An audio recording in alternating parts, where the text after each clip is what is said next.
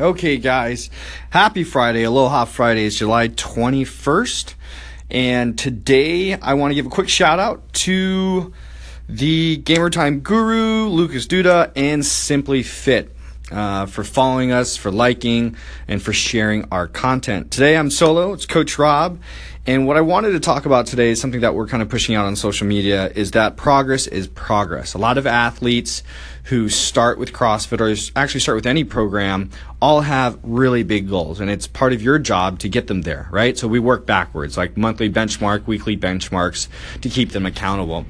But it's very easy for a beginner athlete to get overwhelmed, right? Work, life gets in the way, they start missing classes, and then these big goals start to fade away and frustration sets in, and then they end up stepping away from the gym. So that seems to be a reoccurring theme. So how do we bite that in the butt here? We remind them that it's all about setting up smaller goals, right? Celebrating momentum. So just the fact that they packed a gym bag and put it in their car could be a huge win, right? That eventually turns into showing up 3 to 5 days a week.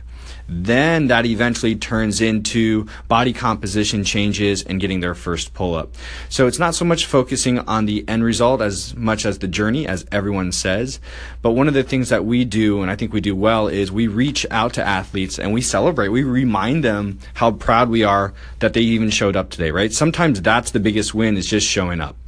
So today, just quick recap, right? We want to make sure that we're kind of fulfilling the needs of programming for the athletes, of course. We want them to hit the mountaintop of the goals, but the day-to-day is to remind them that progress is progress, right? Celebrate the small wins, small PRs, and they can be in the gym or outside the gym related, as far as, like I mentioned, packing a bag or hitting a PR press. But it's about those small wins that they will, how should I say, they'll become committed, right? Sometimes you need inspiration, sometimes you need motivation, but the discipline of seeing the results come in actually gets them even more motivated and inspired to show up day to day.